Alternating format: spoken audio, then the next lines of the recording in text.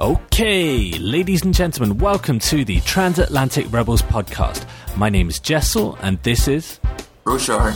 And today we will be talking about Public Enemy and their 1991 album Apocalypse 91, The Enemy Strikes Black.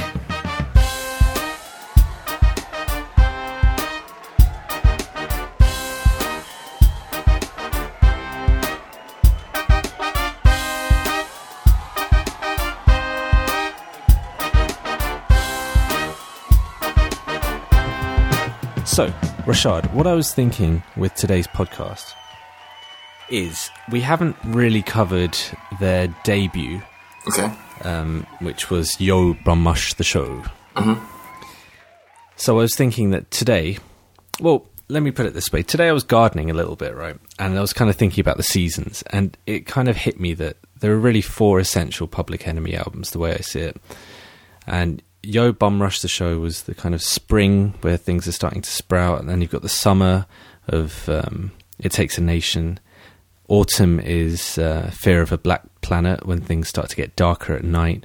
And then finally, Apocalypse 91, which is winter. And to be perfectly honest, beyond that, I think those are the four most essential Public Enemy albums. Obviously, you're the expert on them. Would you say that that's a fair assessment? And after that, it gets a bit patchier and maybe a bit less essential? For the most part, yeah. I would say that. I mean, I think because the argument I would make is this. There's an argument to be made that it's patchy later on, but I think every base was covered within the first four albums. So it's almost like regardless of the quality of later albums, it's like they covered basically all the bases they need to say. Because most of the other later albums, they're either like slightly repeating what they said before, or it's kind of like they just at one point they were just basically like they weren't trying to be trendsetters anymore. They just basically went out there and did what they needed to do. I think because this one is because Apocalypse 91 is basically like the last one that includes like the Bomb Squad and Incapacity, and even in Apocalypse 91, even like they're kind of separate. This is where they like really started to break off and separate it. So the other ones I would say, as far as like important albums, I would say the first four are important. And then I would say a song here or two or there later on down the road are like worthy of mention. But I would agree that for the most part, the first four albums are like the ones that if you wanted to get like a great idea of Public Enemy, would be the first four.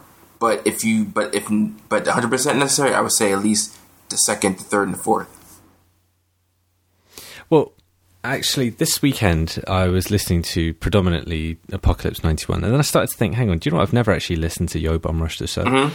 So I started listening to it as well, and I have to say it's brilliant, absolutely brilliant. And what really gets me is if you look at the timeline of Public Enemy. So they released Yo Bum Rush the Show in early 1987, right? And they released Apocalypse 91 actually on our birthday in 1991. And that's four really top albums. Yeah.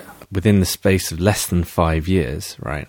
So I know it's exactly what you're saying. You know, I think that creativity was really kind of covered and ran like a train. Yes. And eventually pulled into its kind of real end destination, I guess. And then the Bomb Squad got off. And, you know, whilst they might have carried on, I think those were their most effective years, the most exciting. And, you know, if you're saying that they pretty much covered most of the bases, then after that, I mean, their album sales kind of reflect that as well. I know this is nothing really to do with album sales. Yeah, I wouldn't go by that either. Because there's some albums later on that I like for different reasons. Like I would give like Bleed Pluses to, like Music and Our Message. Like which ones would you? I would say the Music and Our Message is misunderstood.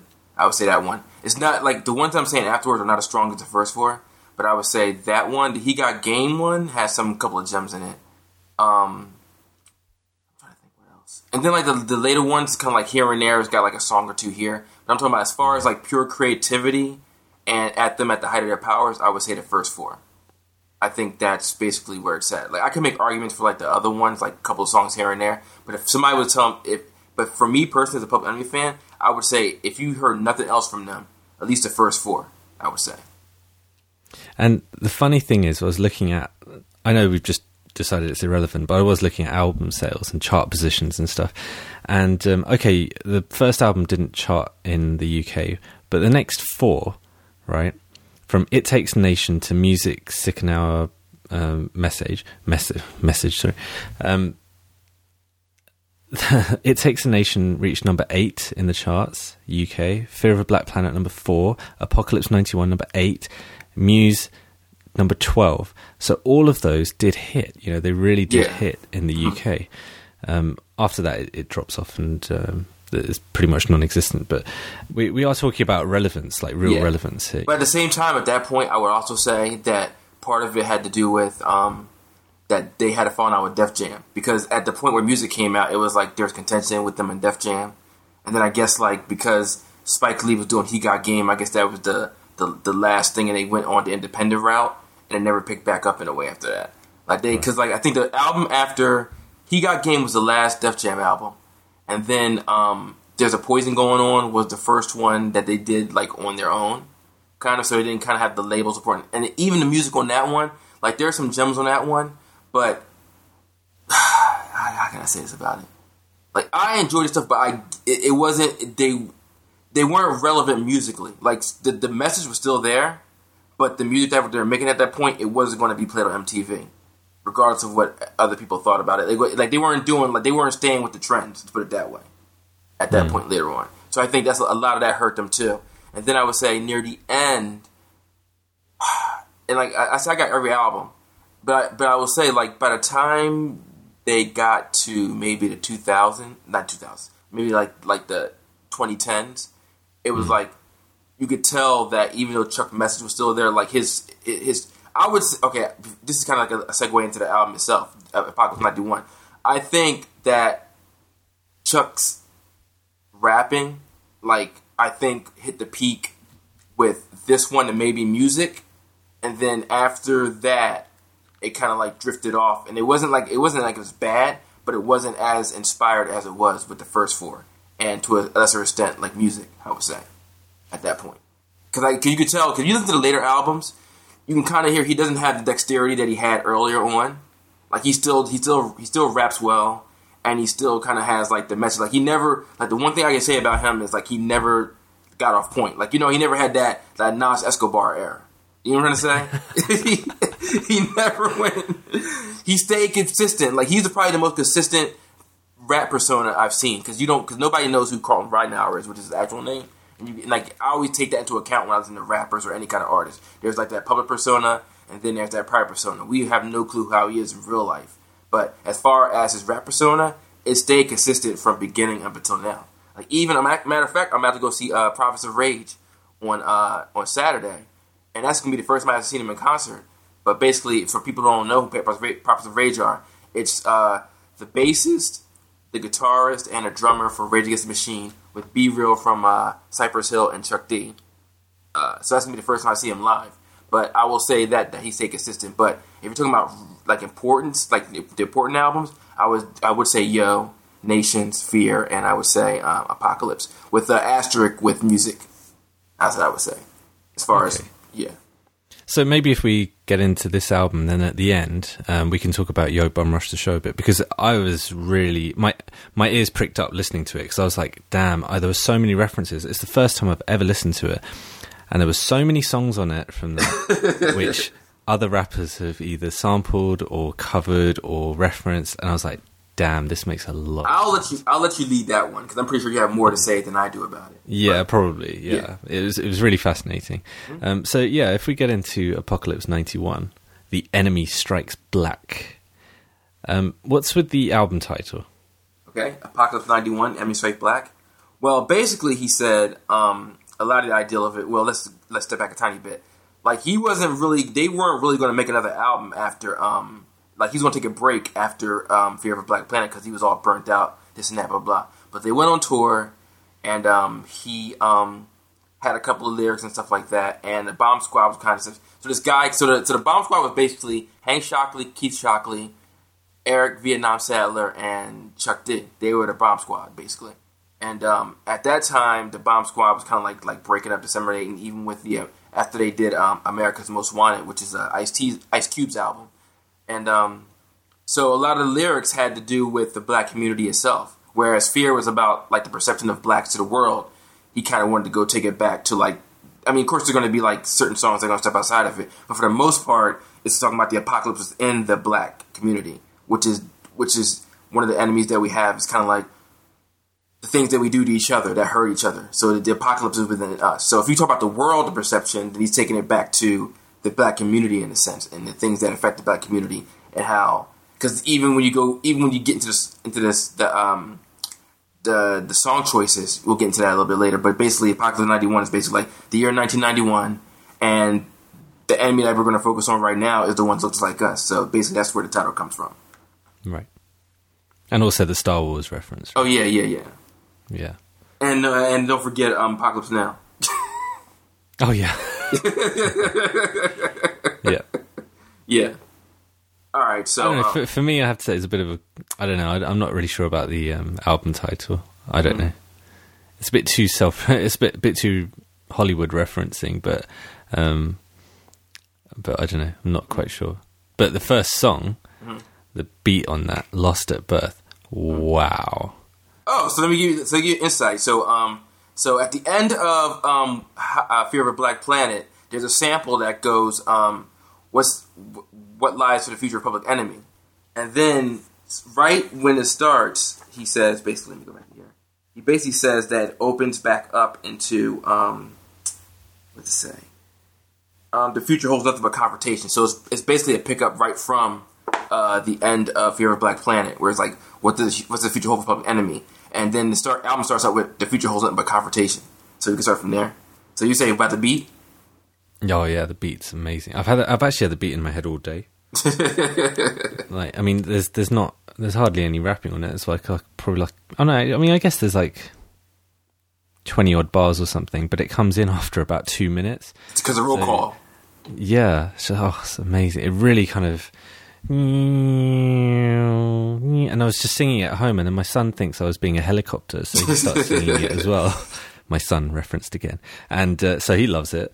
But yeah, it really is a great way to start the album, and musically, I think it carries on from Fear of a Black Planet nicely, which I don't think the whole album does, but this certainly does. Yeah, and it's just kind of, it's a good intro. I don't think there's too much else to say about it. Not really. It's just basically introducing them again, pretty much. Yeah, exactly. I mean, the concept of lost at birth basically goes back to kind of the thing like the Black American detachment from their homeland. So you're lost at birth, pretty much. And then it leads right into rebirth, where it's like you lost the consciousness kind of that thing there, and there's a rebirth of the Black consciousness that comes up in the next thing, which is like it's like kind of like a part 2 of the roll call again. So it's kind of like setting up the thing where he's talking about his pops with the man in the house, talking about the KKK wearing 3-piece suits. Because like I said, this is the most, like, compared to Fear of a Black Planet, which was dancing all over the place, this album I think is more direct than the other 2 albums, pretty much. It's very direct, direct. Yeah. Sonically and lyrically, I would say it's more direct. It's like basically getting to that point right there. So what do you think about Rebirth? I mean, it was quite short and sharp, and then if you're not really paying attention to the track listings, it's a bit confusing, so you don't know quite what's going on. Mm-hmm. But it's flavor on it, isn't it? Yeah. It's no, it's not. Well, he's a little bit like He starts announcing it, and then Chuck does the bars. He kind of does that thing where it's like he kind of introduces the track a little bit, and then Chuck goes, "When I get down, we'll go around and I cough at the mouth." Oh yeah, that's right. Again, it's pretty short. There's only about 16 bars on it or so. Yeah. And but I love that line. The KKK wears 3-piece suits. Yeah. Brilliant line. Mm-hmm. And then that leads nicely into Night Train. The actual first song. Yeah. Yeah, which is funny actually. Yeah, I guess like you got the first proper song, which is track 3. But I think it gets you in the mood nicely. I mean, certainly the first half of this album's dope. Night Train is really kind of over the top, very in your face. Like you were saying before, it doesn't beat around the bush. This album's not particularly subtle. There are little subtleties here and there, but within the bars. I mean, if you compare it to Fear of a Black Planet, which you need to listen to, like I think I said it in the last part, I needed to listen to it 3 times before I figured what the hell was going on. This is not that kind of album. And you said it at the end of the last podcast. You were like, Jessel, this isn't too complex an album to figure out. You know, you'll get it pretty instantly. And that was pretty much the case. Which I think by this stage, you know, if this is album number 4 for them, and the Bomb Squad are kind of starting to go their separate ways and stuff, then it makes sense. And there's a sense of urgency to this album, which it feels like it might just be their last one. Yeah. So, I mean, not to bring everything back to MIA, but that's kind of how I feel a little bit about AIM, her album coming up. I have no doubt. I agree with that. At the point we're recording this podcast, her album hasn't dropped yet, so we don't know what's going to happen. I'm getting more nervous about it by the day, if I'm honest. I just don't want it to be like one of those albums that we wish she never released. So, you're scared? Like, in terms of like about her legacy. Now I know legacy's, you know, meaningless for everyone except like a music geek like me, but I just want her to kind of, you know, she's had 4 really good albums, and I hope there's a reason for this album. Put it that way. Gotcha. And I think there is.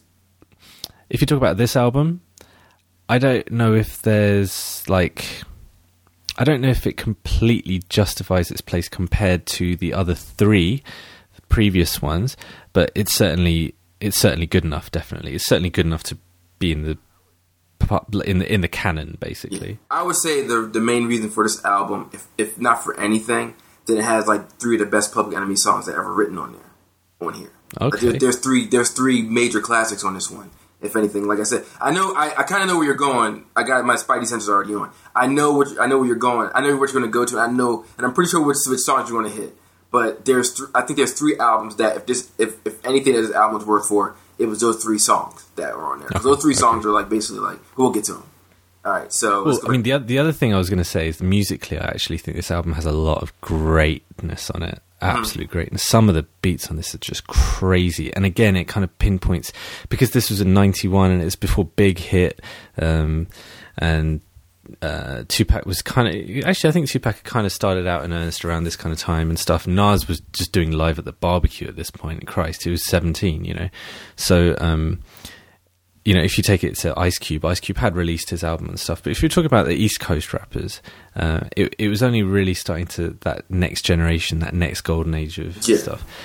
I can tell how much this was an influence. Actually, this album, especially on the producers, I think that's what's really cool about this album. Musically, there's a lot of dopeness on it. What do you think of the next track, Can't Trust It? Well, that's number 1 right there. Because when this song came out, where I lived, I don't know if I was in Europe or anything like that, but when this song came out with the video, and he was telling the story of the Middle Passage from the first person point of view, and then it's crazy because even the video kind of parallels like the plantation like attitude that's still kind of going on right now with black workers and how they're getting paid and this and that, and I kind of like that differentiality between all the one line that kind of like that was one of the keys to the album for me was where he goes when he says I judge everyone one by the one, and then he goes look out here comes the judge, watch here he comes. Then he goes years ago he would have been a ship's captain, which he kind of compares like the captain of the ship of a slave ship across the Middle Passage, to like a judge. And here like when you go back to the prison industrial complex where it's kind of like they're like trying to they get these people on these low charges and get these people of color into the prison system, that basically you're getting that it's basically a form of slavery because you're busting these people on these charges, you put them in this prison cycle, and all you're doing is basically getting them to do the work for these corporations to save them money, pretty much. So a lot of it is paralleling like the travel across the Middle Passage with the drums and the music in the background. He says the beat is very tribal, and it's kind of like that thing where it's like it's still going on right now. What do you say? He gets 427 D a year. Do you understand? That's why it's hard for the black to love the land. So it's kind of like giving you a basic ideal, especially like the third verse, where he's talking about when they're on the slave ship and they're shitting on themselves, and he's rolling over, and somebody else is rolling over there, and they're all compiled, and he's like, there are 200 to 300 of them dying on the way, even going across the sea, to go there. It's like, so hundreds of them aren't even making it across that trip to even get there. And he's talking about blood. This is why I think where Chuck D's one of his greatest verses.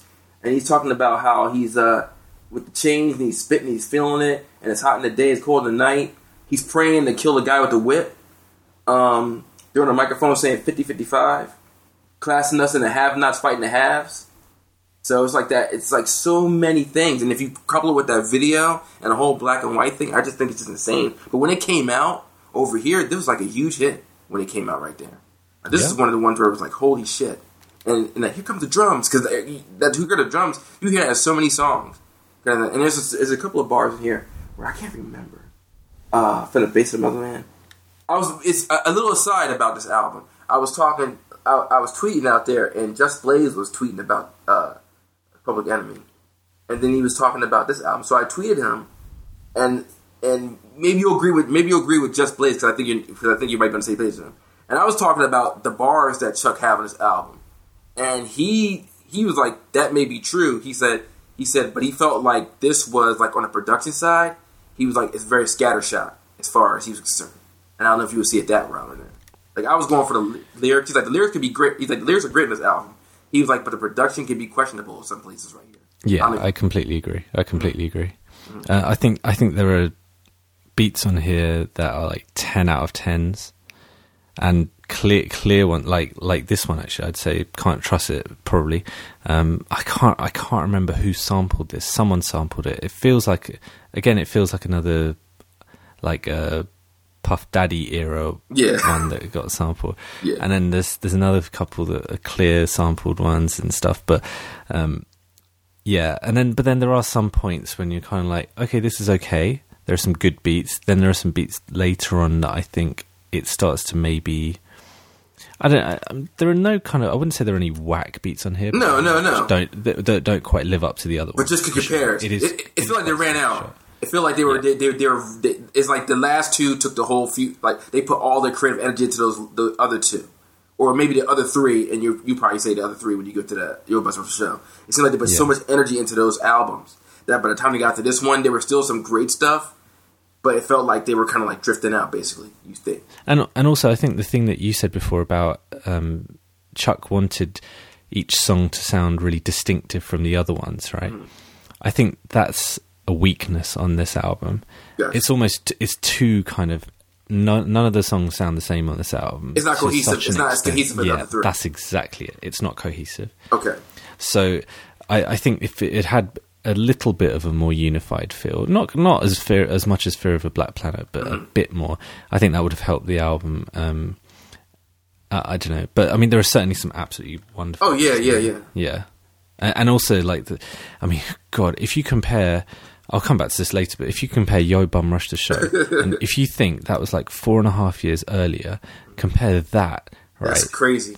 Compare that production, compare the vocal delivery, compare the everything from that to here, and it's one of the most ridiculous, inconceivable leaps in human evolution, effectively. It's like in 2001 Space Odyssey, when the monkeys chuck the thing and then suddenly it just like, oh, it's crazy. It's absolutely crazy. That's what it feels like. There's not many rap artists that have like 4 different albums that sound different, but you can tell it's the same. It's Chuck D. But not even that, just within such a short space of time. That's what I'm trying to wrap my head around. I don't get it. It's like, there must be a DeLorean. So you got the suspicion that they burnt out by the time this one, the creative part. Like, even though they still have some great stuff, it felt like they were at the end of it because they did so much shit, basically. You feel like that could have been the case? I mean, I kind of look at Chuck D as a KRS-One type of rapper, right? I think I said that before. Now, both legends, both amazing for their time period, but they're not the kind of transferable skills that, even if they had the transferable skills, they wouldn't transfer them to a different part of hip-hop. They wouldn't necessarily progress. Like KRS-One did one song after his kind of peak, which was Step Into the World. Outside of that, I mean, he never really did anything that was He never moved with the times, put it that way. Whereas you look at an artist like Madonna, if you look at rappers like Jay-Z and Nas and stuff, they move with the times. It's not that they kind of hop on fashions and stuff. They occasionally do that, but Jay-Z doesn't hop on fashions. Jay-Z don't hop on fashions. No, he does. I thought you say he really doesn't. No, they do. They do. Even Nas and Jay-Z both do. But the thing is, they move with the times, right? And they keep it relevant. Sometimes it sounds embarrassing. Sometimes it sounds like you've, like a 50-year-old uncle over cough like Blueprint 3, cough Blueprint 3. Oh, one day we'll do that one, and I'll really let loose. But I mean, taking it back to this. Okay. Oh, what have we got next? All right, so we got "I Don't Want to Be Called Your Nigga" by Flavor Flav. What's your take on this one? All right, so here we go. So let me give you my opinion on this album. Like, I enjoy this album. I enjoy the songs, but there's like 3 songs I think that are essential, and there's some that like they're good because of the message, and I can take it or leave it. Like Flavor Flav's delivery and the point of the song is excellent. I agree with that 100%. Like the balance between actually saying that word. But I think that the guitar lick that they use, even though it's fun, it's just not it's not up to the Bomb Squad standards. I would say that much. Like, it's a fun song, but I would say that it's not up to the Public Enemy standard right here. I completely agree with all of that. Especially the guitar, actually. Yeah. It feels a little bit corny at times, I don't know. That's what, production-wise, anyway. So. Yeah, compared to the other Flavor Flav songs that they had in the other 2 albums, like I would say in this album probably has the weakest Flavor Flav tracks. Yeah. I would say that by far. I think Flavor Flav might have reached, not to say outlived usefulness, because on the stage he's always going to be useful. But I think as far as like his tracks, I think it's almost like, not to say they went to the well too many times, but I think maybe even, like, I got the suspicion that Flavor Flav was kind of melted. Because this is the point, this is where in Public Enemy history, Flavor Flav started getting in trouble all the time. Like, he was always in the news. And, like, Chuck was trying to rein him in and this and that. I think at this point, it was like where Flavor Flav was kind of like just going off on that whole entire, like, I'm going to do this, smack around my girl, blah, blah, blah, this and that, and the drugs and this and that. So I think whenever Flavor Flav got into the studio, this is just my theory, is that they just like, okay, let's just do this, let's get to party, let's keep it going on, let's keep it moving. That's what it feels like to me on this one. Because compared to 911, compared to Cole Lampin, compared to Can't Do Nothing For You, Man, like, this is not even on that level. No. So that's how I feel. Yeah, I've got nothing to add to that, to be honest. Mm-hmm. After that, we have the hilariously titled "How to Kill a Radio Consultant." Okay, got you. Yeah. All right. So the song, goes back to, again. It's kind of like it's a step above "I Don't Want to Be Called Your Nigga." The lyrics, like, once again, the strength of this album is Chuck D's subject matter and his conviction. Like, I think that's probably the strongest aspect of this album, besides like the 2 or 3, like the 3 songs that are like essential to think. Like the beat right here is like, it's a good beat, but once again, it's not Bomb Squad level beat. It's kind of like, because I think the song clearly goes off of the subject matter, and it goes off of Chuck D's delivery. But I think if you just left the instrumental alone, it's nothing special. I would say it that much. So I don't know if you would see it that way. No, I completely agree again. Mm-hmm. And this is the problem. If you've got a 2-track sequence already, the first 2 songs are not really full songs. You've got number 3, which is Night Train. Number 4, Can't Trust It. So that's a really strong opening. But then after that, you've already got 2, which kind of, they're okay. They're not terrible, That's the problem. It's not terrible. Because you're so used to them doing better. That's what makes it more difficult, because, like, they could do better. You're like, okay, this is average for, like, somebody. This is like an average. Like, if it was like anybody else, like, okay, so that's an okay track. But you just came off of these last 2 or 3 albums, and you're like, wow, like, it's not terrible. That's a problem. That's the problem of being great artists, is when your average songs, which aren't terrible, they stand out so much more. Yeah. And that's one of the major problems with this album. It's a strong album, but for a Public Enemy album after the first 3 groundbreaking albums, it's kind of like, okay. You could kind of tell, like, the ideals either they, because the thing I have to go back to is Chuck D said they went right back to the studio and did this album. I think maybe if he took a break, maybe they took a break and got ideals on, But then it's a catch-22 because if they didn't go in the studio and do these songs, you wouldn't have got those 3 classics songs. So it's like a gift and a curse with this album right here. Yeah, it's almost like I sometimes use this phrase in my reviews when I say it's an extended EP. Mm-hmm. So that's not me being deliberately stupid. What I mean is just like an EP, which is just, it's kind of like you got 3 or 4 great songs and then it's just dragged out a bit too long. And all they needed to do was like, almost like Nas did with Illmatic, just 9 songs and an intro. That's all you really need, right? Cap it at that. And I think it kind of, this feels a bit too diluted maybe. And these last 2 tracks kind of do that. By the time I get to Arizona, which is up next, is an interesting one, I have to say. Is this one of your 3 golden tracks? This one is one where it first came out. Like, this one was huge when it came out here. Because there was a point, because there's a history behind the song. There was a point where they were trying to get Martin Luther King's birthday to pop up. And Arizona, and I forgot what the other state was, they weren't having it. They were like, nah, we're good. Nah, we're not going to have it, blah, blah, this and that. And everybody else in the country, like, there was a point where even the Super Bowl said they weren't going to have a Super Bowl in Arizona. And Arizona still said, fuck it, we're not going to do the Arizona thing. So when this song came out, like this, like, okay, cause the part of the song is, it's almost like I don't know how you're gonna take it because you guys in the UK, but you almost had to be here for it to appreciate this song, because when this song came out, like it was crazy. Like, he was on Nightline, it was all over the place, and even the video, this is like one of the videos got banned big time, because on the video you have it where he comes on and he starts doing his thing, and he has it where Ice-T's in the video.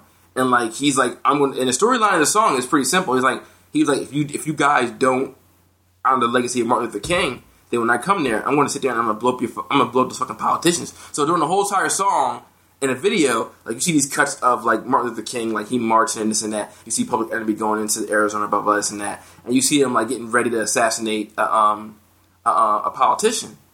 So the trick that Chuck D pulls with this song and with the video overall is kind of like him saying that he was like show some respect, and he did the rope-a-dope with the media with this one, because the media was like, well, you have a politician get murdered, blah blah, this and that, and he was basically like the only person that got hurt in this whole entire thing is Martin Luther King, and he was like kind of like going through the storyline, like, how do you think Martin Luther King would feel? Because he's like, there's always this thing in America with Martin Luther King where they go back to the thing where he was nonviolent, and Chuck D always asks this question. He's like, so what happened if Martin Luther King survived that bullet?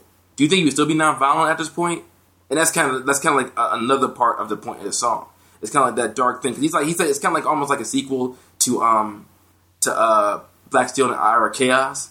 Like, those guys are actually going. The guys who like banded together right there are going to Arizona to kind of fuck these politicians up if they don't get that shit straight, kind of thing like that.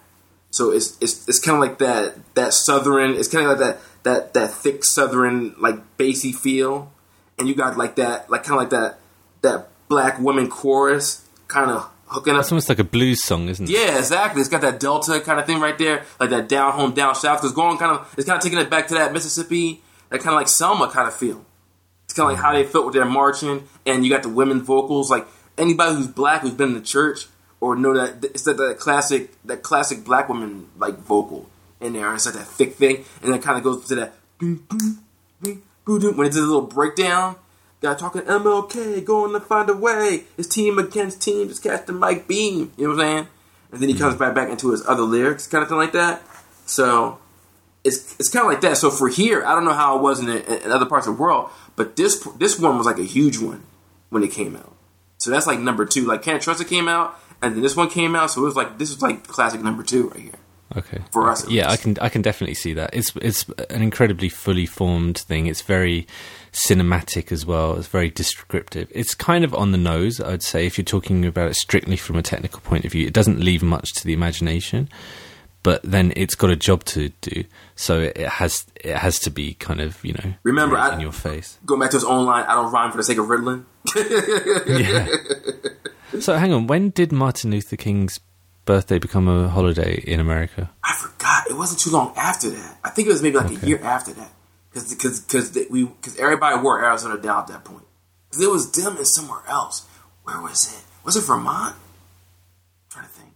But I know Arizona was a big one because one of them caved in. And Arizona was like, fuck, we're not. And then here's the point. McCain was around there. It was when McCain was senator of Arizona. So it was like that issue too right there. And it was like, everybody's like, why the fuck? It's like, out of all the people. Like, there's always this thing in America. Even right now with the, it goes back to Harriet Tubman being on the I forgot, is it $100 bill? I think it's a $5 bill or something, isn't it? No, which one's Hamilton on? I forgot. I don't know.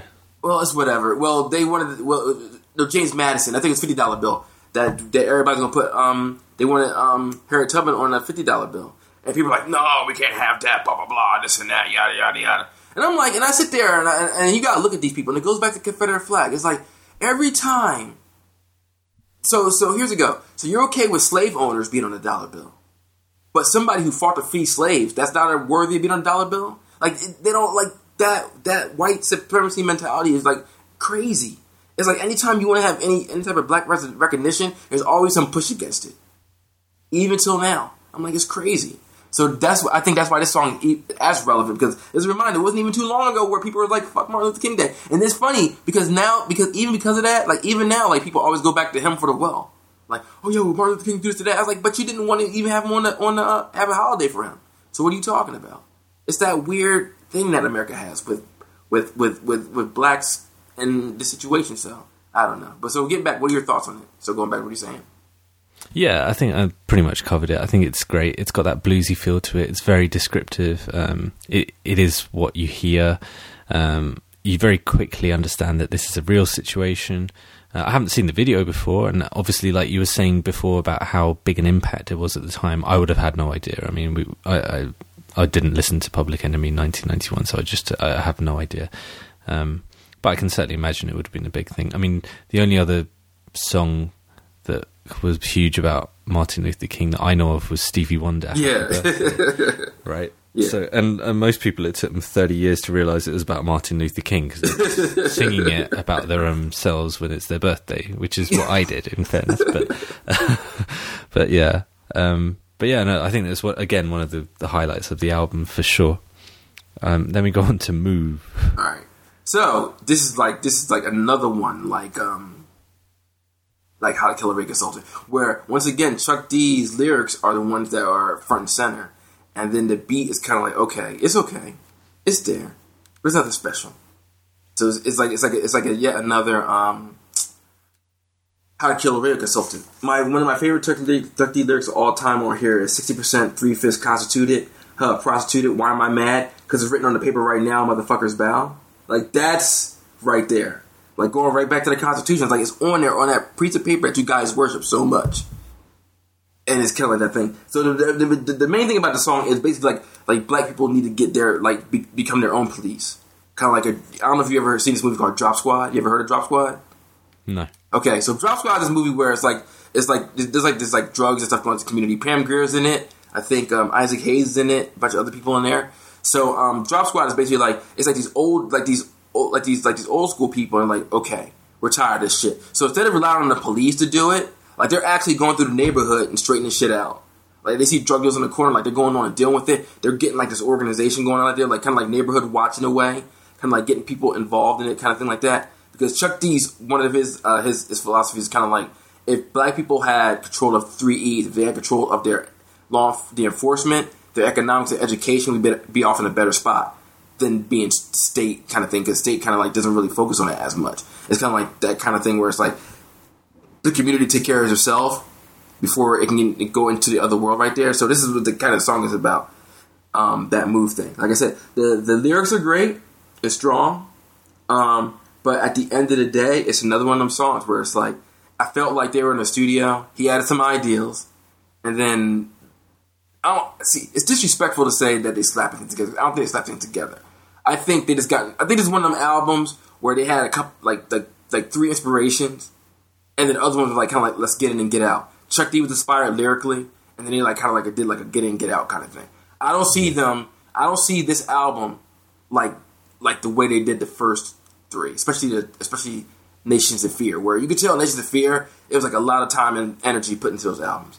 This one seems like, I think Chuck's lyrics were inspired, but I think they were so burnt out by Fear of a Black Planet that they just got in there and said, okay, it's good enough, let's roll. Now let's get an album out, let's go back out on tour.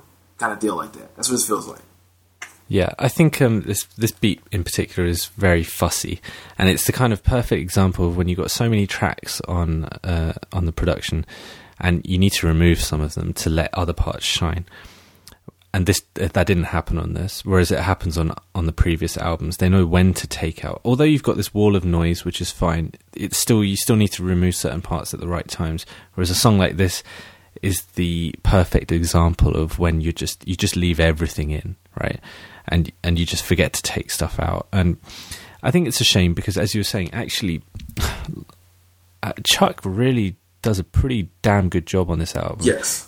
I mean, just from a technical rapper's point of view, if you're talking about his flow and his lyrics and the way that he switches styles and stuff, it's actually really good. Yes. I mean, I almost prefer it to any of the other albums. Almost, I think. Do you think like me, like it's probably his, like, even though the lyrics are great in the other one, I think like as an MC, as a rapper, it's probably like he was never better on this one, maybe.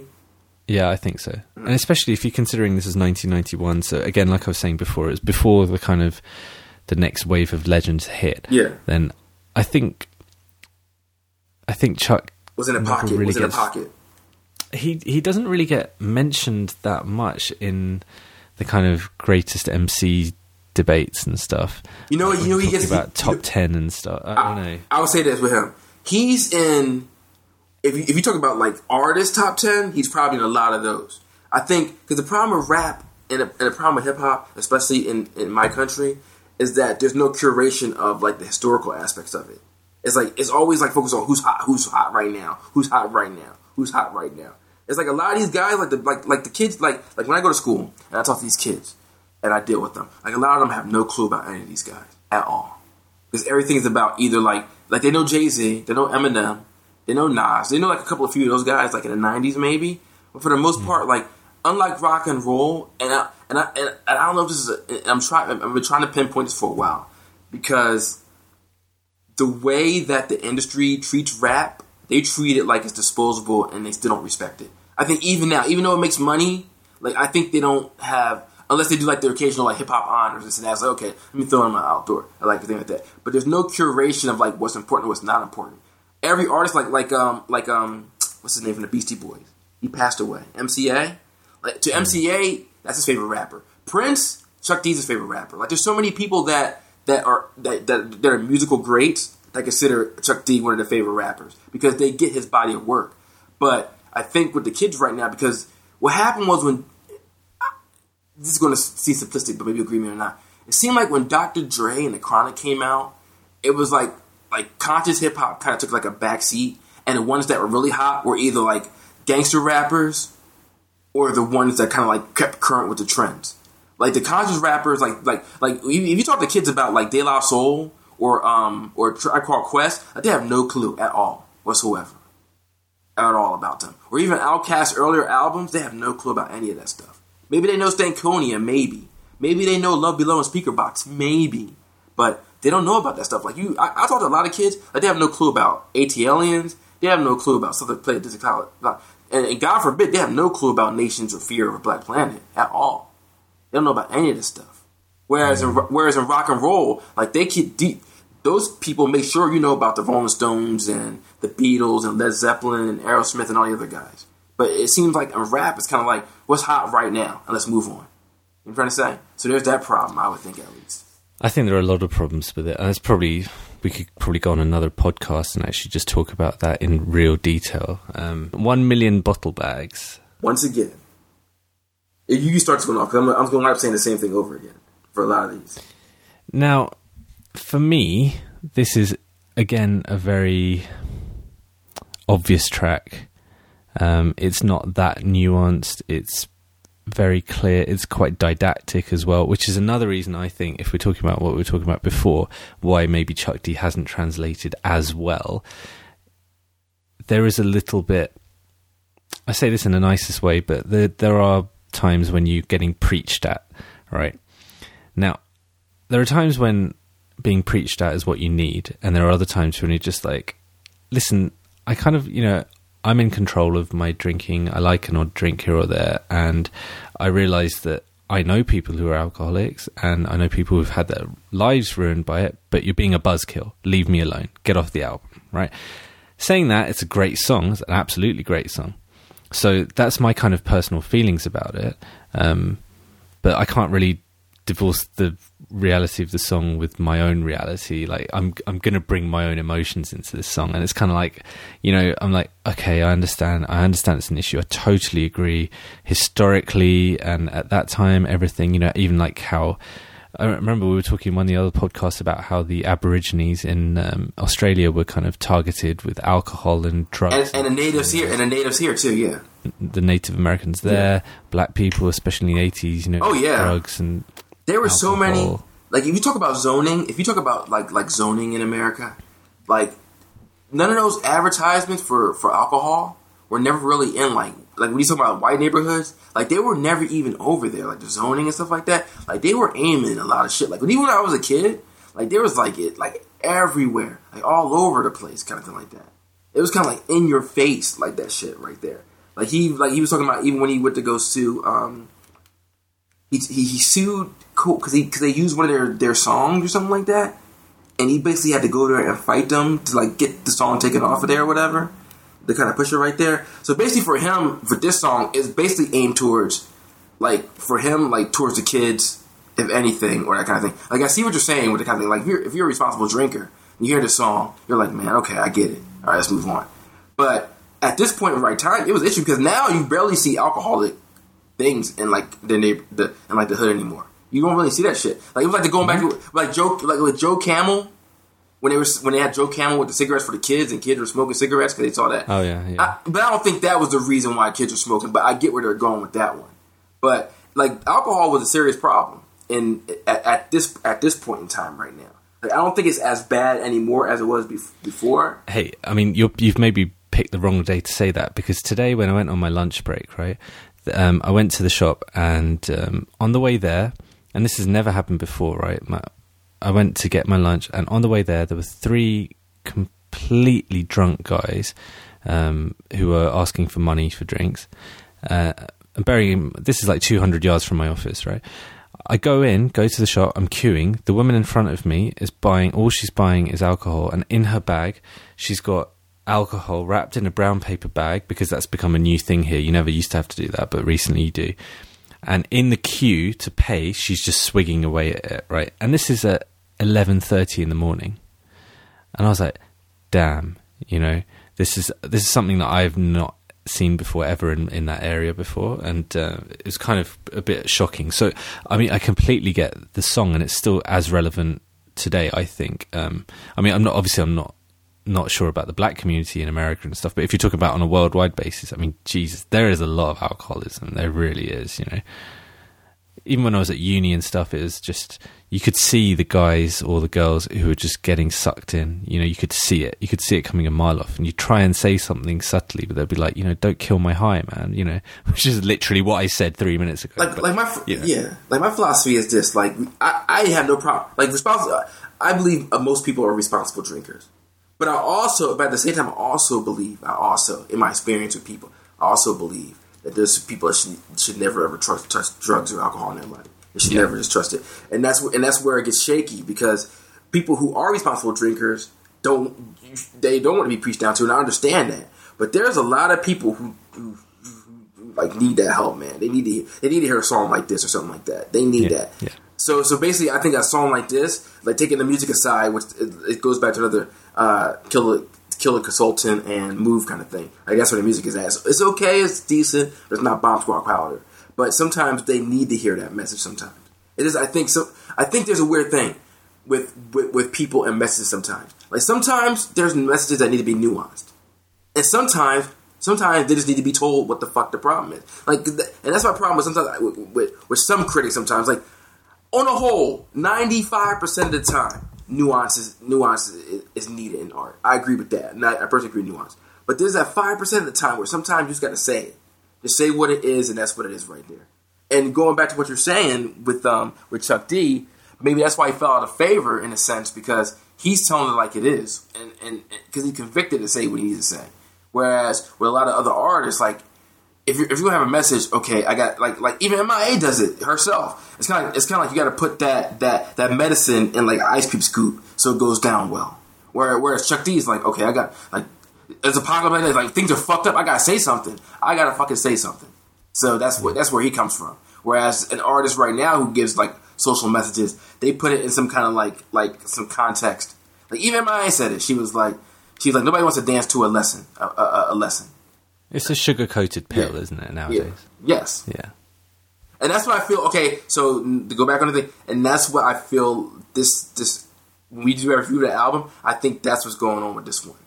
Because I got a theory about the new album. I think this is like, okay, you want me to be this guy, you want me to be this one. I think, we're probably going to edit this one out, but my gut is telling me that this next album is going to be a troll. I got this feeling in my gut. But you'll probably edit this out, so we can move on to the next one. But that's what my thing is. But so the next one we go to is More News at 11. What do you think about this one? Harry Allen pops up again. Yeah. And he was on Don't Believe Millions, I remember, wasn't it? Yeah, Don't Believe the Hype. And yeah, I think it's okay, this song. I think it's okay. I mean, I don't think it's a classic by any means. It's not like a Don't Believe the Hype kind of thing. The beat's good again, the beat's solid, but it's not spectacular. It's again pretty obvious. It's pretty self-explanatory if you hear it. It's passable. It's passable. Yeah, it carries along the album. Again, it's one that I probably would have dropped, but then there are quite a few on here that I probably would have dropped. I agree. It should have been an EP. Just thought an EP with a couple of songs. Yeah. Just go back out there. Yeah. Gotcha. Yeah. All right.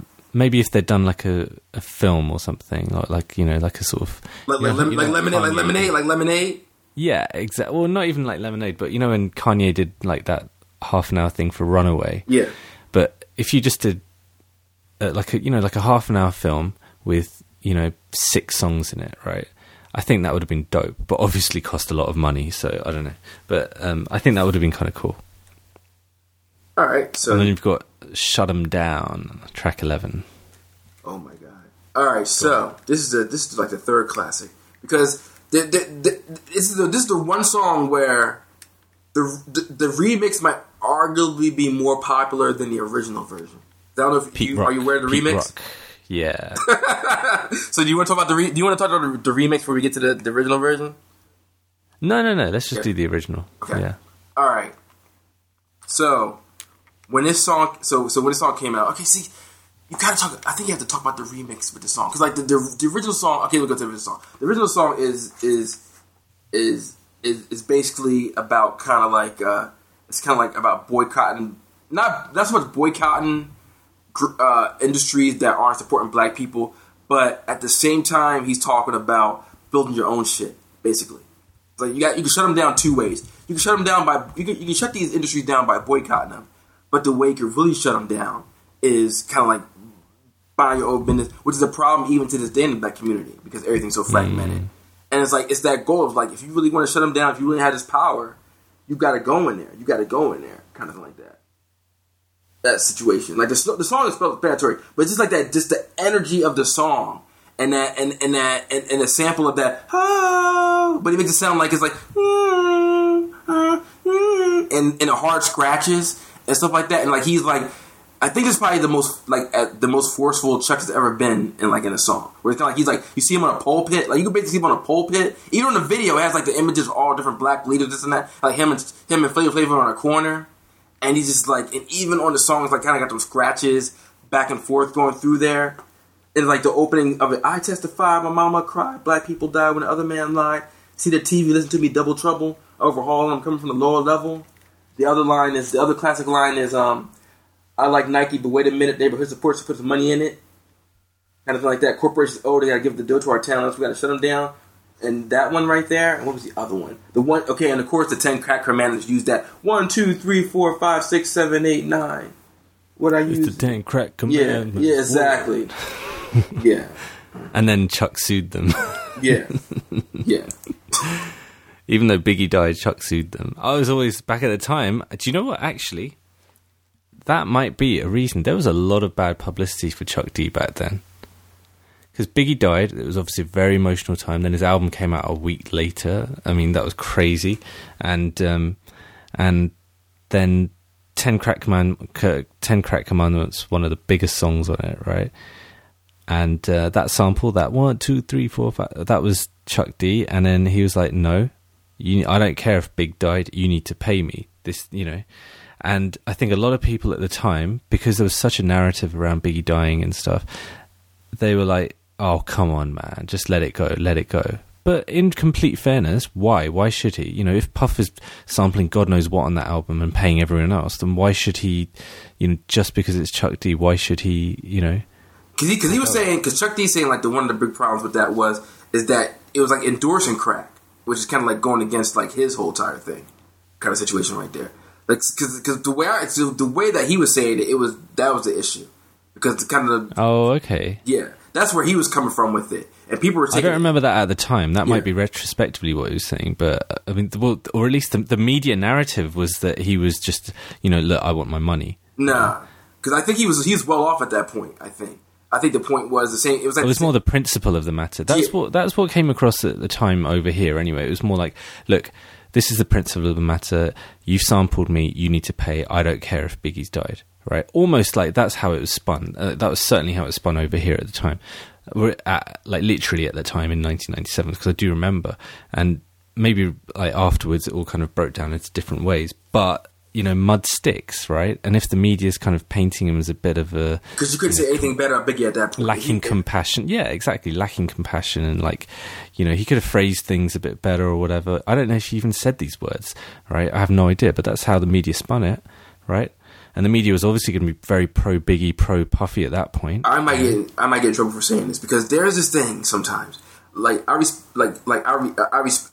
Biggie and I respect Biggie and I respect Pac, but sometimes, and like it even goes back to any other person who dies, like Kurt Cobain. But there's always this moment of when they die. It's almost like with the masses. It's almost like if you even say one thing, like even if it's not a criticism, even if it's like you have a kind of a point, like nobody wants to hear that shit at all. Nobody wants to hear it. Like even to this day, it's almost like you can't it's heresy. Yeah, you can't say anything wrong about Biggie or Pac to certain people. If you say it, then oh my God, blah blah. It's almost like that. It's almost like you like, and I understand, and I get the psychology of it. It's like, because I remember when Biggie came out, he was big, but he was bigger when he died. When Kurt Cobain died, like he was having a hard time selling shows. But then when he died, all of a sudden he was like legendary. It's almost like they die early, and then all of a sudden it's like this communal kind of feel to kind of like to lionize them in a way. Even though they were great artists, you know what I'm trying to say? But it's almost like that thing was like where you can't say nothing or do nothing or do anything. It is wrong. And then later on, it's like, and then later on for most of them, everything smooths out, and then the fair criticisms kind of pop back in. But it's like at that moment in time, even though like I said, I'm not defending or arguing for Chuck. But I'm just saying, like, it always seems like there's that point right there where it's like that kind of thing. Because he blew up. Because like people who weren't. Because I remember when Biggie died, there were people who were never listening to that guy started listening to him. People who didn't know jack shit about Biggie started doing stuff like that. And then Pac. Because I remember when Pac came out, like he was hot, but the greatest poet of all time stuff didn't happen until he died.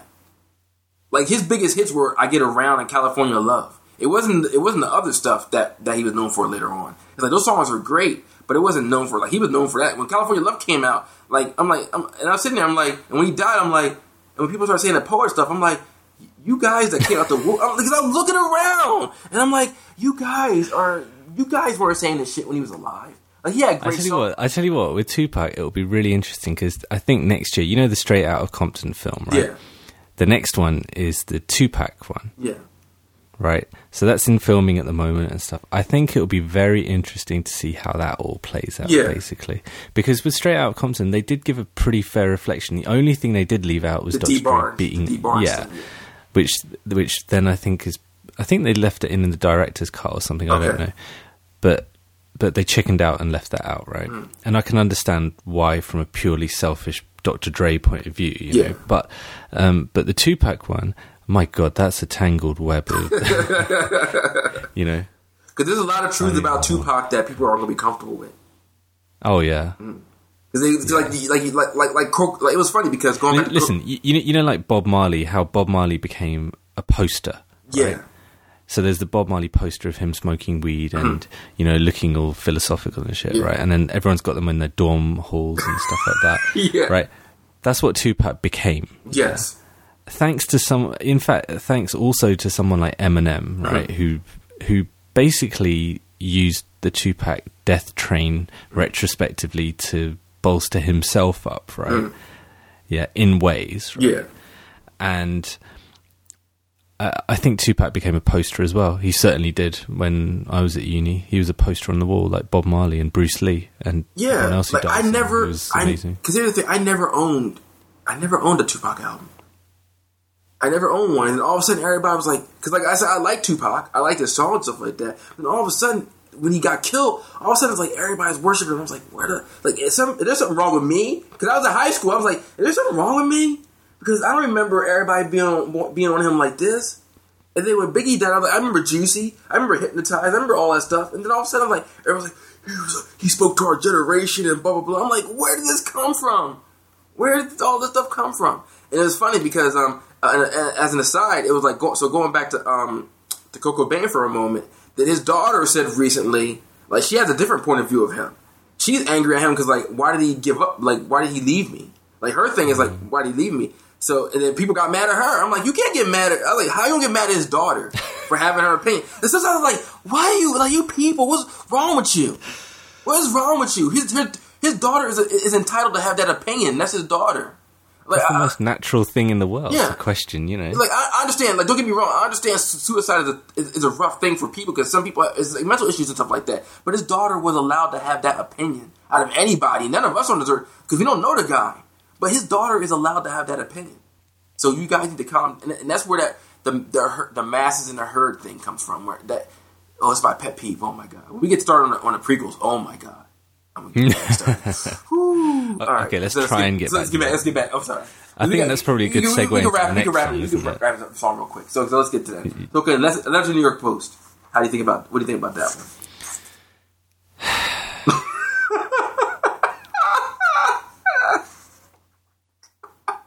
Go ahead. You can say. You're gonna say probably what I'm gonna say. I mean, I don't know what's worse, right? Mm-hmm. The New York Post or this song. So it's kind of like, oh Jesus, I don't know. It's literally just it's like holding the hand of the listener and trying to guide them through everything as if they're a moron, right? Can I if you're an absolute moron. Yeah. Sorry, go on. Can I guess what this album is about? I feel like this song right here, when Flavor was in trouble, and Flavor wanted to do a song to make him seem like he was this saint. When you could clearly see that he wasn't the saint. You know what I'm saying? Like it was like I'm so in. Like, I felt like they were trying to paint me a picture of Flavor Flav that wasn't the same as the Flavor Flav that I seen in the news, getting in trouble every day. Like, oh, woe is me, why the Post fucking with me, blah blah blah, this and that. I'm like, come on, Flav, just own up to it. Let me ask you one thing, right? Could you imagine this song being released in this era right now? They would pick it apart, man. They would tear How much shit would he be in? Woo! There would be so many think pieces on this, right? The internet would break. Oh my god! And journalists would starve for days on end just writing think pieces about that song. I'm like, come on. If that was a 2016, oh my word, Jesus. I don't know. There's nothing really. Listener, if you've never heard it before, then I envy you in a way. It was a simpler era in my life when I didn't know this song. The last one, is Get the Fuck Out of Dodge. Yeah. All right. So what do you think about that one?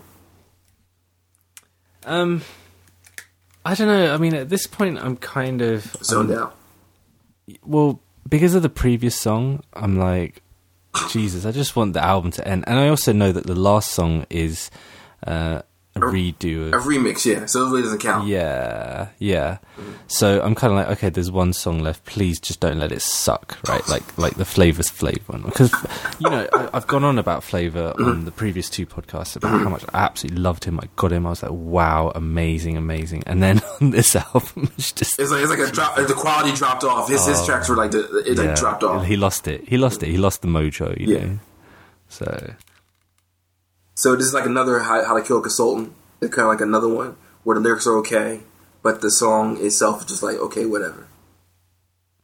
Yeah. I mean, I don't know. It's not really the best way to end the album. I know officially it's not ended, but this is the last original song. Yes. And like, you know, for me, I'm probably not going to listen to the rest of the Public Enemy albums. So for me, this is probably the last original song from them. And it's kind of just a bit blah, isn't it? It's a bit blah. Musically, lyrically, it's okay. And I'm just kind of like, at least the one thing I'll say for it, at least it's short. It's only 2 minutes, 38 seconds. So it doesn't. So you made the point and got out. That's exactly. So you think this is the album where, aside for like 2 or 3 tracks, this is one where like they put all the energy to the other one, so this is what all he had to offer at this point? Yeah, I mean there's still some cool lyrics on this. You know, he mentions Cool G Rap and stuff like that, which I'm always down with. I love Cool G Rap. But I think if we might as well just skip ahead to the last song, right? Have you got anything to add on this song? Nothing really at all. No. So the last one is Bring the Noise, which is like your favorite track ever, isn't it? But this is a remix. Yeah, the remix is fun, but it's no patch on the original. Okay. So this is by Anthrax. Yes. Who, I'm guessing most of our listeners probably won't know who Anthrax were. Heavy metal band, One of the big four. The big four were considered. There was Megadeth, which is my favorite one, Metallica, Anthrax, and Slayer. So I guess at this point it was kind of like because Anthrax were one of the first groups of heavy metal guys that were like speaking the word. Like even back in It Takes a Million days, Joe Buster for the show, they were swearing by Public Enemy. They were even telling their fans to get a hold of these guys, kind of like that. Wow. Yeah, so it was like Anthrax and Public Enemy had this friendship going way back to Young Buster show, kind of back in that day. So when you hear on the original Bring the Noise, where it's like Wax for Anthrax still can rock well. He's giving shout outs to them because even back in that day, Anthrax were down with Public Enemy, giving them shout outs, kind of thing. So they have a friendship even to this day. And I think it's a clever thing to do as well, because actually, if you're talking about chronologically, well, if you're just talking about the amount of time between the original Bring the Noise and this, there's not actually that much time. It's no. Like, 3.5 years? It's not that much time, right? Yeah. And was the original Bring the Noise a single? Mm-hmm. Yes. Was it a single? It was a single. It was a single, yes. It was a single. So, I mean, I think it's quite clever to do it, and then it kind of brings it back to when you hit play on It Takes a Nation, you know? I think then you kind of look at it as a trilogy, effectively, right? And then it takes it back in full circle, which is cool. I think it's kind of cool. Yeah. Like I said, I call this I say if Nations is Star Wars and Fear is Empire Strikes Back, then this is Return of the Jedi, which is basically, I say this is Return of the Jedi. There's some greatness in Return of the Jedi, but there's a lot of filler in Return of the Jedi. Everything with Vader and the Emperor, and Vader, Luke, and the Emperor is relevant to the plot, and everything else outside of it is kind of like interesting filler to that point. And I feel like that's the same thing with this one. Like there's 2 or 3 songs that are relevant and still relevant, but then the rest of it is kind of like, okay, it's okay. But it's like we've done better. That's how I feel with it. Yeah. I think there are some interesting parts in Return of the Jedi. Oh yeah, don't get me wrong. I love Return of the Jedi, but I'm looking at it from a critical level. I'm just saying, like, oh yeah, no, I mean, and there are some really memorable parts. Whereas I can remember almost everything in. Put it this way, right? If I was on a really bad date, and the girl was just going on and on and on, then I would kind of drift off, and in my head I would like replay a film. Like I could probably replay most of Star Wars accurately. I could replay all of Empire Strikes Back pretty accurately. Right? If I had to do Return of the Jedi, right, and the girl was still talking by this point, I would be like, okay, I can remember the scene when they're on the hover scooter things going through the forest, Endor. I can remember the Jabba, the Ewoks. I can remember. I love when what's his name, C-3PO is telling them the stories and stuff like that, and they think he's a god. And I can remember the really cheesy ending, and that's and also Luke and Leia. Yeah. But outside of that, I don't really remember too much. I barely remember anything about Darth Vader in that film. You don't remember him throwing the Emperor down fast? Except literally the ending where it's you know, I practically cry. But otherwise, I don't really remember anything, and that film's like 2.5 hours long. So it's kind of like, okay, what happens to the rest of the film? You know, and that's kind of like this album, I guess. You've probably, like you said, you've got 3 great songs, and then it kind of goes around full circle to Bring the Noise. However, I think it's a bit of a disservice because Yo Bum Rush the Show, I think, is actually a really dope album. Have you got any final thoughts about Apocalypse 91? I would say that there's 3 songs where Chuck's at his lyrical best, and there's 3 classics, and the other stuff is enjoyable, I would say, for the most part. But compared to the other 2, and maybe Bum Rush the Show, I would say that what can I say? It's Return of the Jedi. That's all I can say. Like, I still enjoy it, but it doesn't have a patch on the last 2 that came before it. You see, my problem with you calling it Return of the Jedi, which I think is accurate if you take it as a trilogy, right? Is that you're negating the existence of the first album, which I think is a disservice because it's not like Yo Bum Rush the Show is one of the prequels, right? Oh no. I say, like, you know what I say? I think it's better. I think it's a much better album, actually, Gotcha. in a lot of ways. Gotcha. In a lot of ways. Obviously, it's not as polished than it's their debut, and it's still kind of that like mid-80s style of rapping and stuff. Because because I feel like I know you're gonna go to, because to me, the one problem with Yo Bum Rush the Show, like, I think it's an excellent album too, and it and most likely it's better than Apocalypse 91. But the only thing that holds it back for me is that a lot of it, like, especially like the same way you said the middle of It Takes a Nation sounds samey, and then the middle of Fear sounds kind of samey. Like, to me, like, Yo Bum Rush the Show sounds samey a lot on that one. Not to say that's not a great album. Like, I still think it's a great album. Don't get me wrong. Like I say, for a debut album at that point in time, and the way he was going, I'm like, yes. Like, don't get me wrong. Because the only reason why I use the Nations, Fear, and Apocalypse trilogy as a thing, but I'm not negating it, because I say, like, It Takes a Nation was like a game changer in rap. Like, Yo Bum Rush the Show wasn't a game changer; it was an excellent album. Nations was like a game changer, and then Fear was like taking that game changer sonically to the next level, and then Apocalypse kind of like, okay, let's wrap this up. But it's kind of like, okay, we're running out of fumes. We still got some good ideas, but those good ideas kind of carry the album in a way, in a sense. But I would agree with you. If you asked me which one would be the greater album, Yo Bum Rush the Show or Apocalypse 91, I would easily say Yo Bum Rush the Show. For creativity, yes, I would say that, absolutely, no question. I also think it. I also think, having listened to it and then read up about it and stuff, I don't think the whole album is a classic start to finish. Yeah. But there are some amazing moments on here. And actually, if you're talking about, you said before that It Takes a Nation was, I can't remember the word you used, but if you're saying that kind of really spurred on hip-hop to new heights, right, and did something completely different, I think I agree with the spurring onto new heights thing, but if you talk about doing something completely different, actually, Yo Bum Rush the Show, if you really get into it, a song like Public Enemy No. 1, I mean, if you're talking about of course. My Uzi weighs a ton, and there are some. Oh yeah, even the last track on it as well, that got sampled loads, and I mean, there's just a lot on it, and I think the second half of it especially just completely kicks off, and it's just lunacy. It's amazing, and compare it to what had been going on in hip hop before. And I think it really did kick something off, actually. Especially since It Takes a Nation was released pretty soon afterwards, like, the next year or something like that. Yeah. I mean, it's just crazy. It's absolutely crazy. You see the leap in that? You see how the leap that was? See where the leap that was? God. It's like the fish growing legs and crawling out onto... It's like, how the hell did this... Oh, wow. Like, how do you go from that... How do you go from this to that? Like, how do you even start that, basically? What do you mean? No, like, how do you even start to explain that? Like, the Oh, I mean, I have no idea.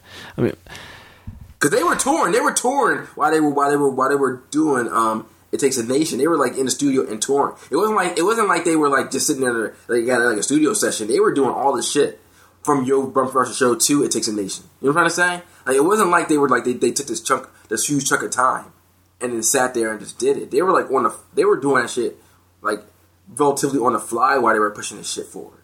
Maybe because so many people were involved in it. As you talked about before, you said Chuck D thinks of them like a team. It's not him plus a bunch of people supporting him. No, they're all a team, right?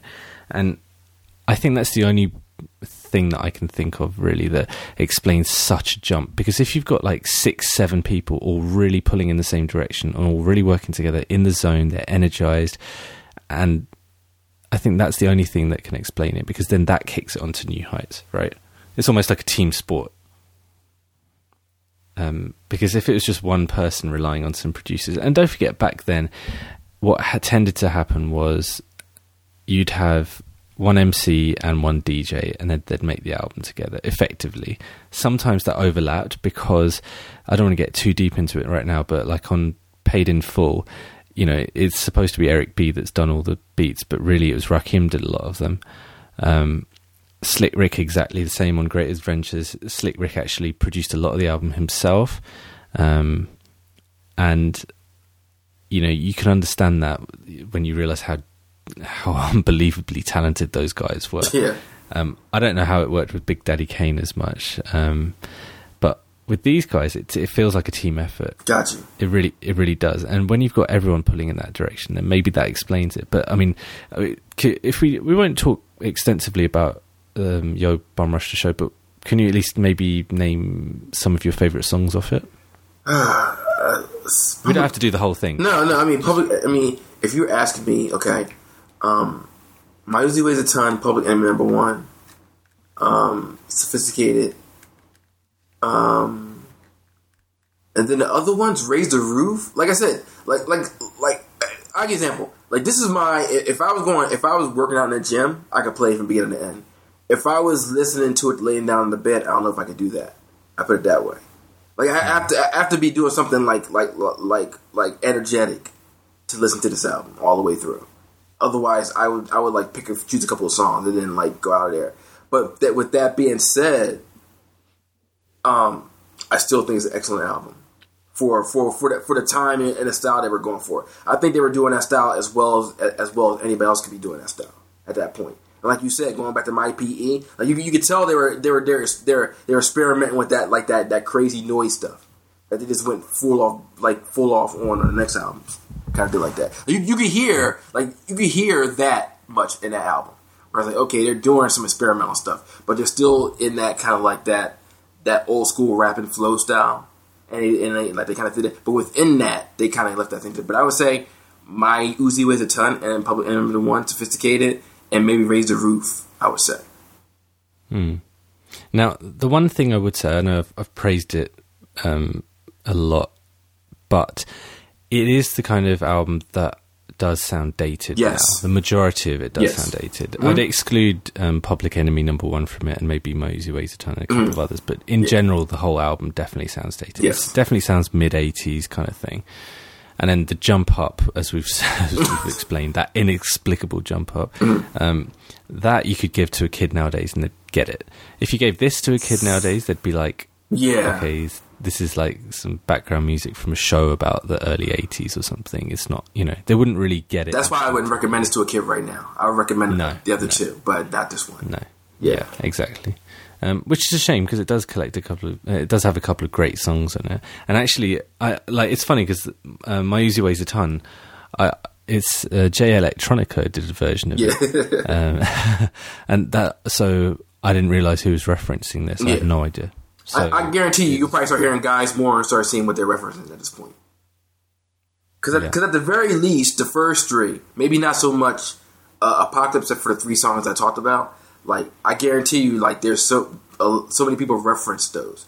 Because I think Chuck D, especially with Nations and Fear, I think he's a rapper. I think his legacy, as far as rappers and peers go, is basically because of those two albums.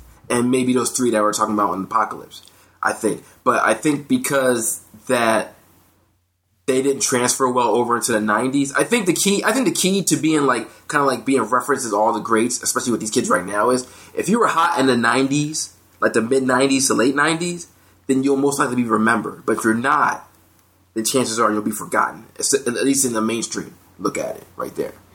Like you kind of had to hit like 95 to like 2000 maybe. 2005, maybe from that point. I think I have this weird theory about, like, the TRL era kind of separated the men from the boys, the girls from the women.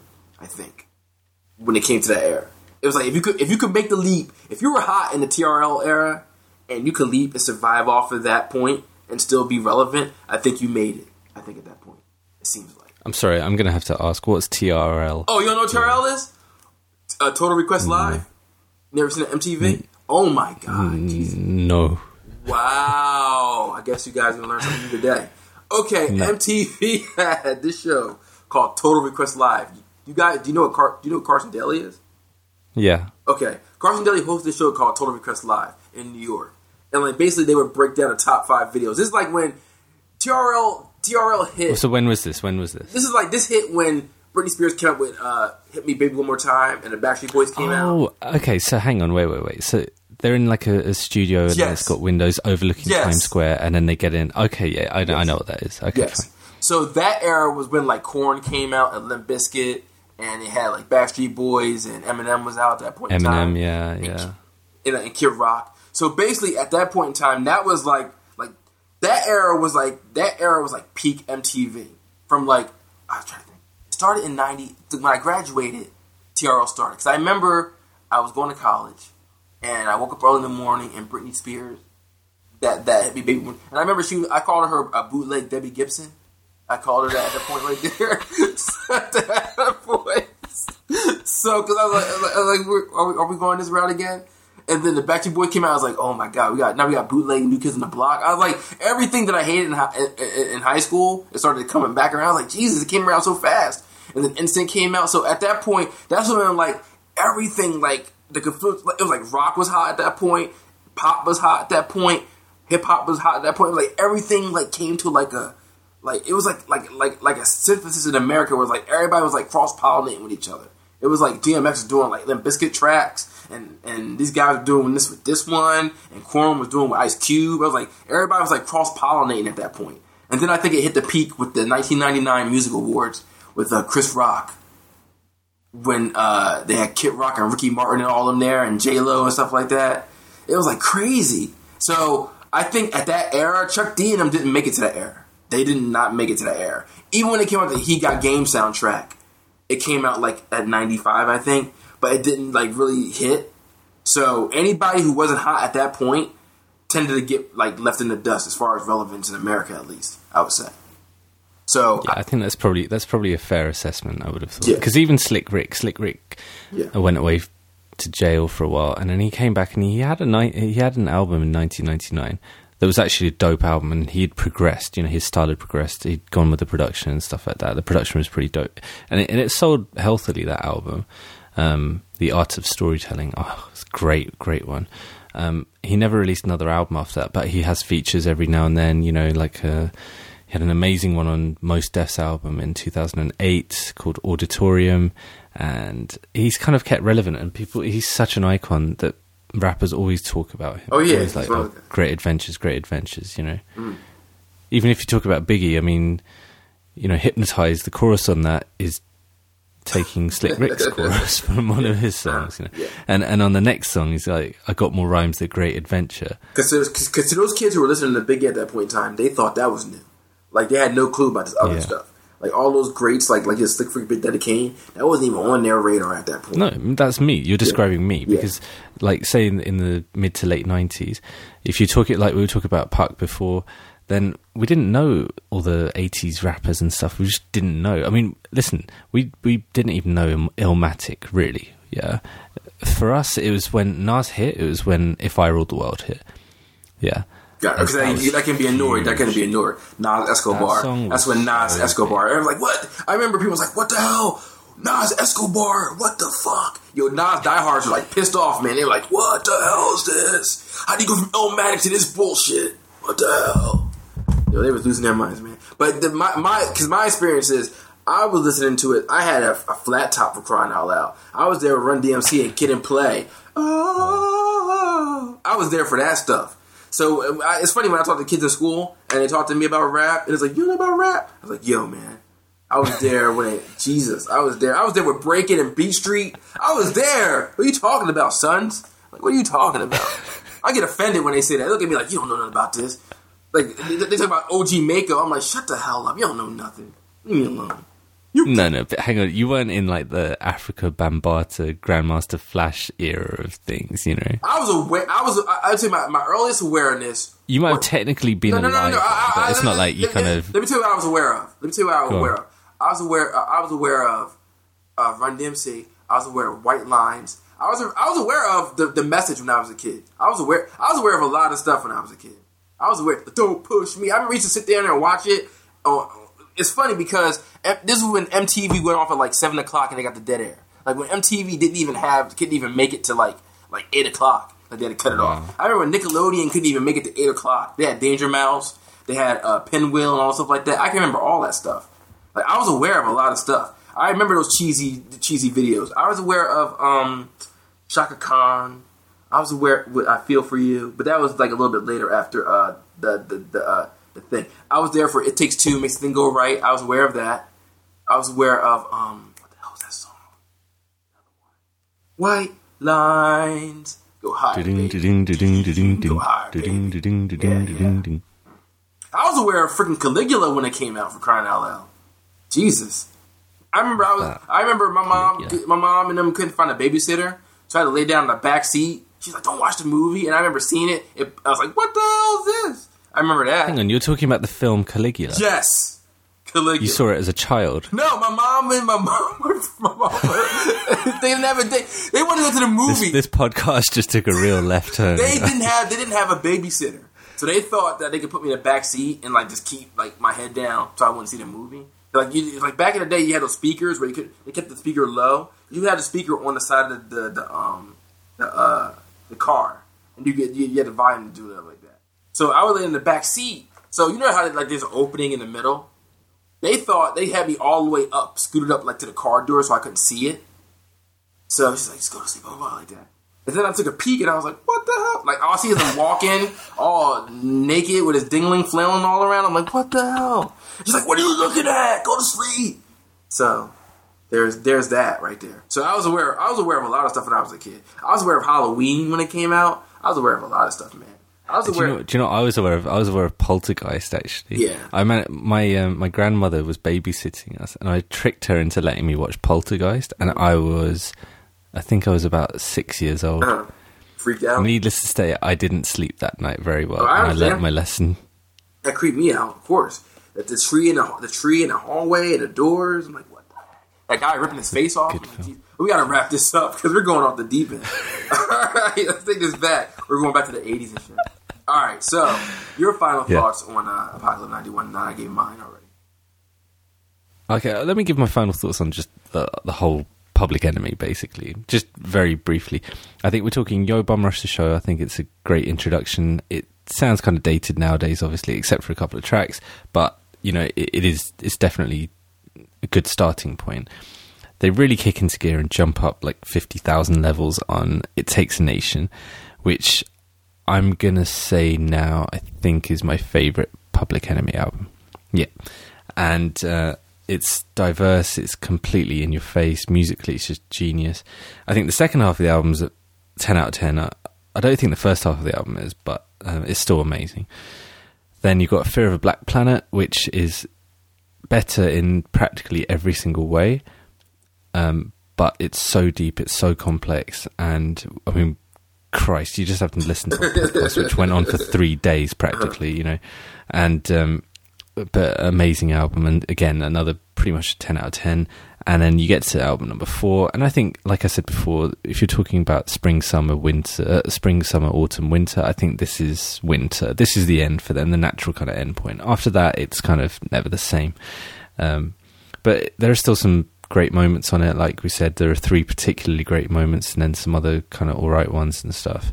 And yeah, I think if you're talking about Public Enemy's legacy, this time a few weeks ago, before we started doing these podcasts, I hadn't listened to them properly. You know, I had listened to them like a decade and a half ago, but it never made the right impression on me back then. I just wasn't ready for it. Now I listen to it, and the whole point of this podcast, you know, we've named it Transatlantic Rebels for a reason. You know, the kind of people that we are rebels by nature. That's who we are, right?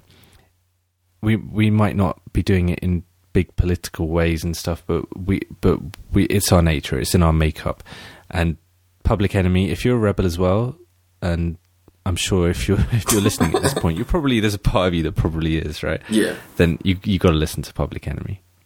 It's essential. I think, you know, the raison d'etre of this podcast is trying to highlight rebellious art and analysing it and talking about it. That's what we'll generally stick to. That's generally our principle. We're probably not going to start reviewing season 4 of Friends, God bless it, but that's probably not what we're going to do, right? So Public Enemy, you got to do it. You got to listen to them, you know.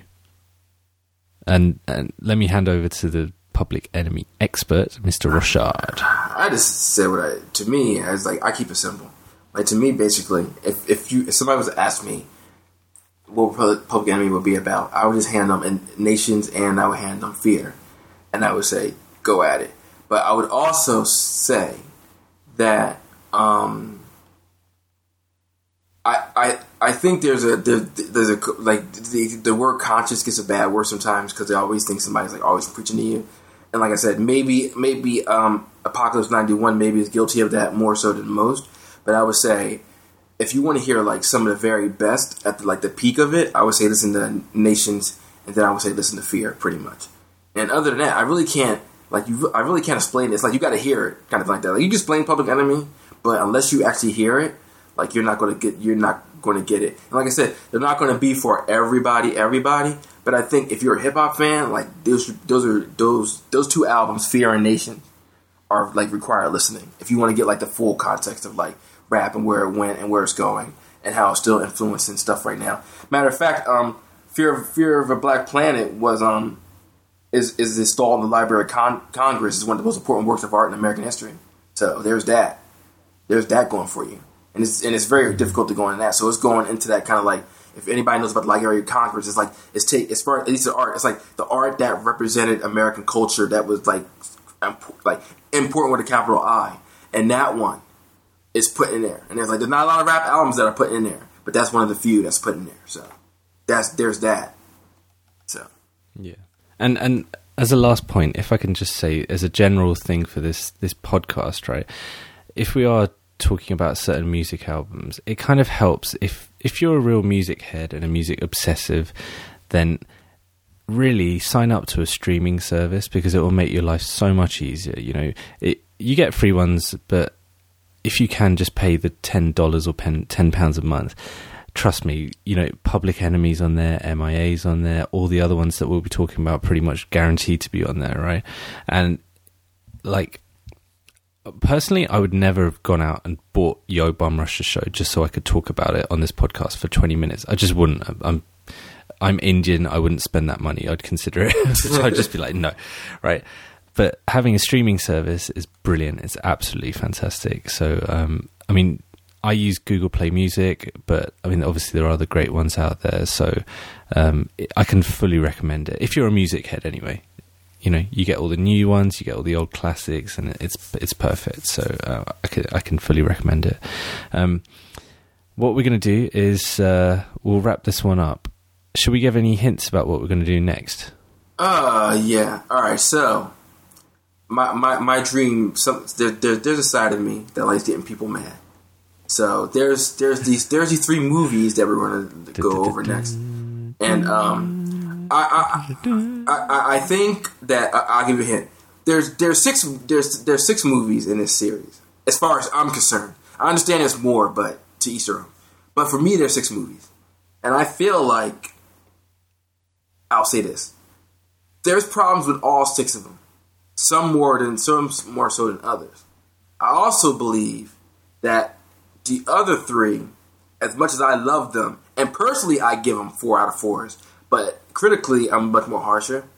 But I get why people love them. But sometimes they wear rose-colored glasses when it comes to the other 3, and some of the problems that they have with the later 3 that came out in chronological order, chronological order, they are there in the original 3. But I would say that because of the 3 that came later, that there's so much texture that are added to those older 3 movies that I think people aren't picking up yet because they're so stuck on this thing of what they want them to be, rather than looking at them for what they are. I'll say that. Yeah. I also think The Force Awakens has a lot to answer for. And I think that's going to bury the prequels like deep, deep, deep underground for people like us and very few others. Even like, you know, we won't get into this too deep, but I've listened to quite a few Star Wars podcasts, and even those guys, even the proper Star Wars nerds, like the real ones, you know, they're still disparaging of the prequels, right? And it's just really funny. I don't get it. I don't know. I mean, I almost see. You got me wanting to dive into this right now, man. No, listen, we've got to hold fire. We go. Yeah. We're just sort of giving a little hint to this, but you know, we don't want to go on too long. Yeah. But in terms of wrapping up Public Enemy, I think it's been great, and personally, I'd like to say thank you to Rochard for actually opening my ears and making me listen and hear Public Enemy and their message, because I think it's perfect for this podcast. I think, and you know, two of his favorite albums of all time, right? Mm-hmm. Yeah. So I think it's been awesome. And put it this way, there's no way on earth we could talk about these albums for so long if they weren't amazing. No, you know, not at all. No, our attention spans don't stretch that far. Gotcha. So on that note, I think what we'll do is we'll wrap this up, and we'll say peace from Jessel and peace out from me. Da, da, da, da, da.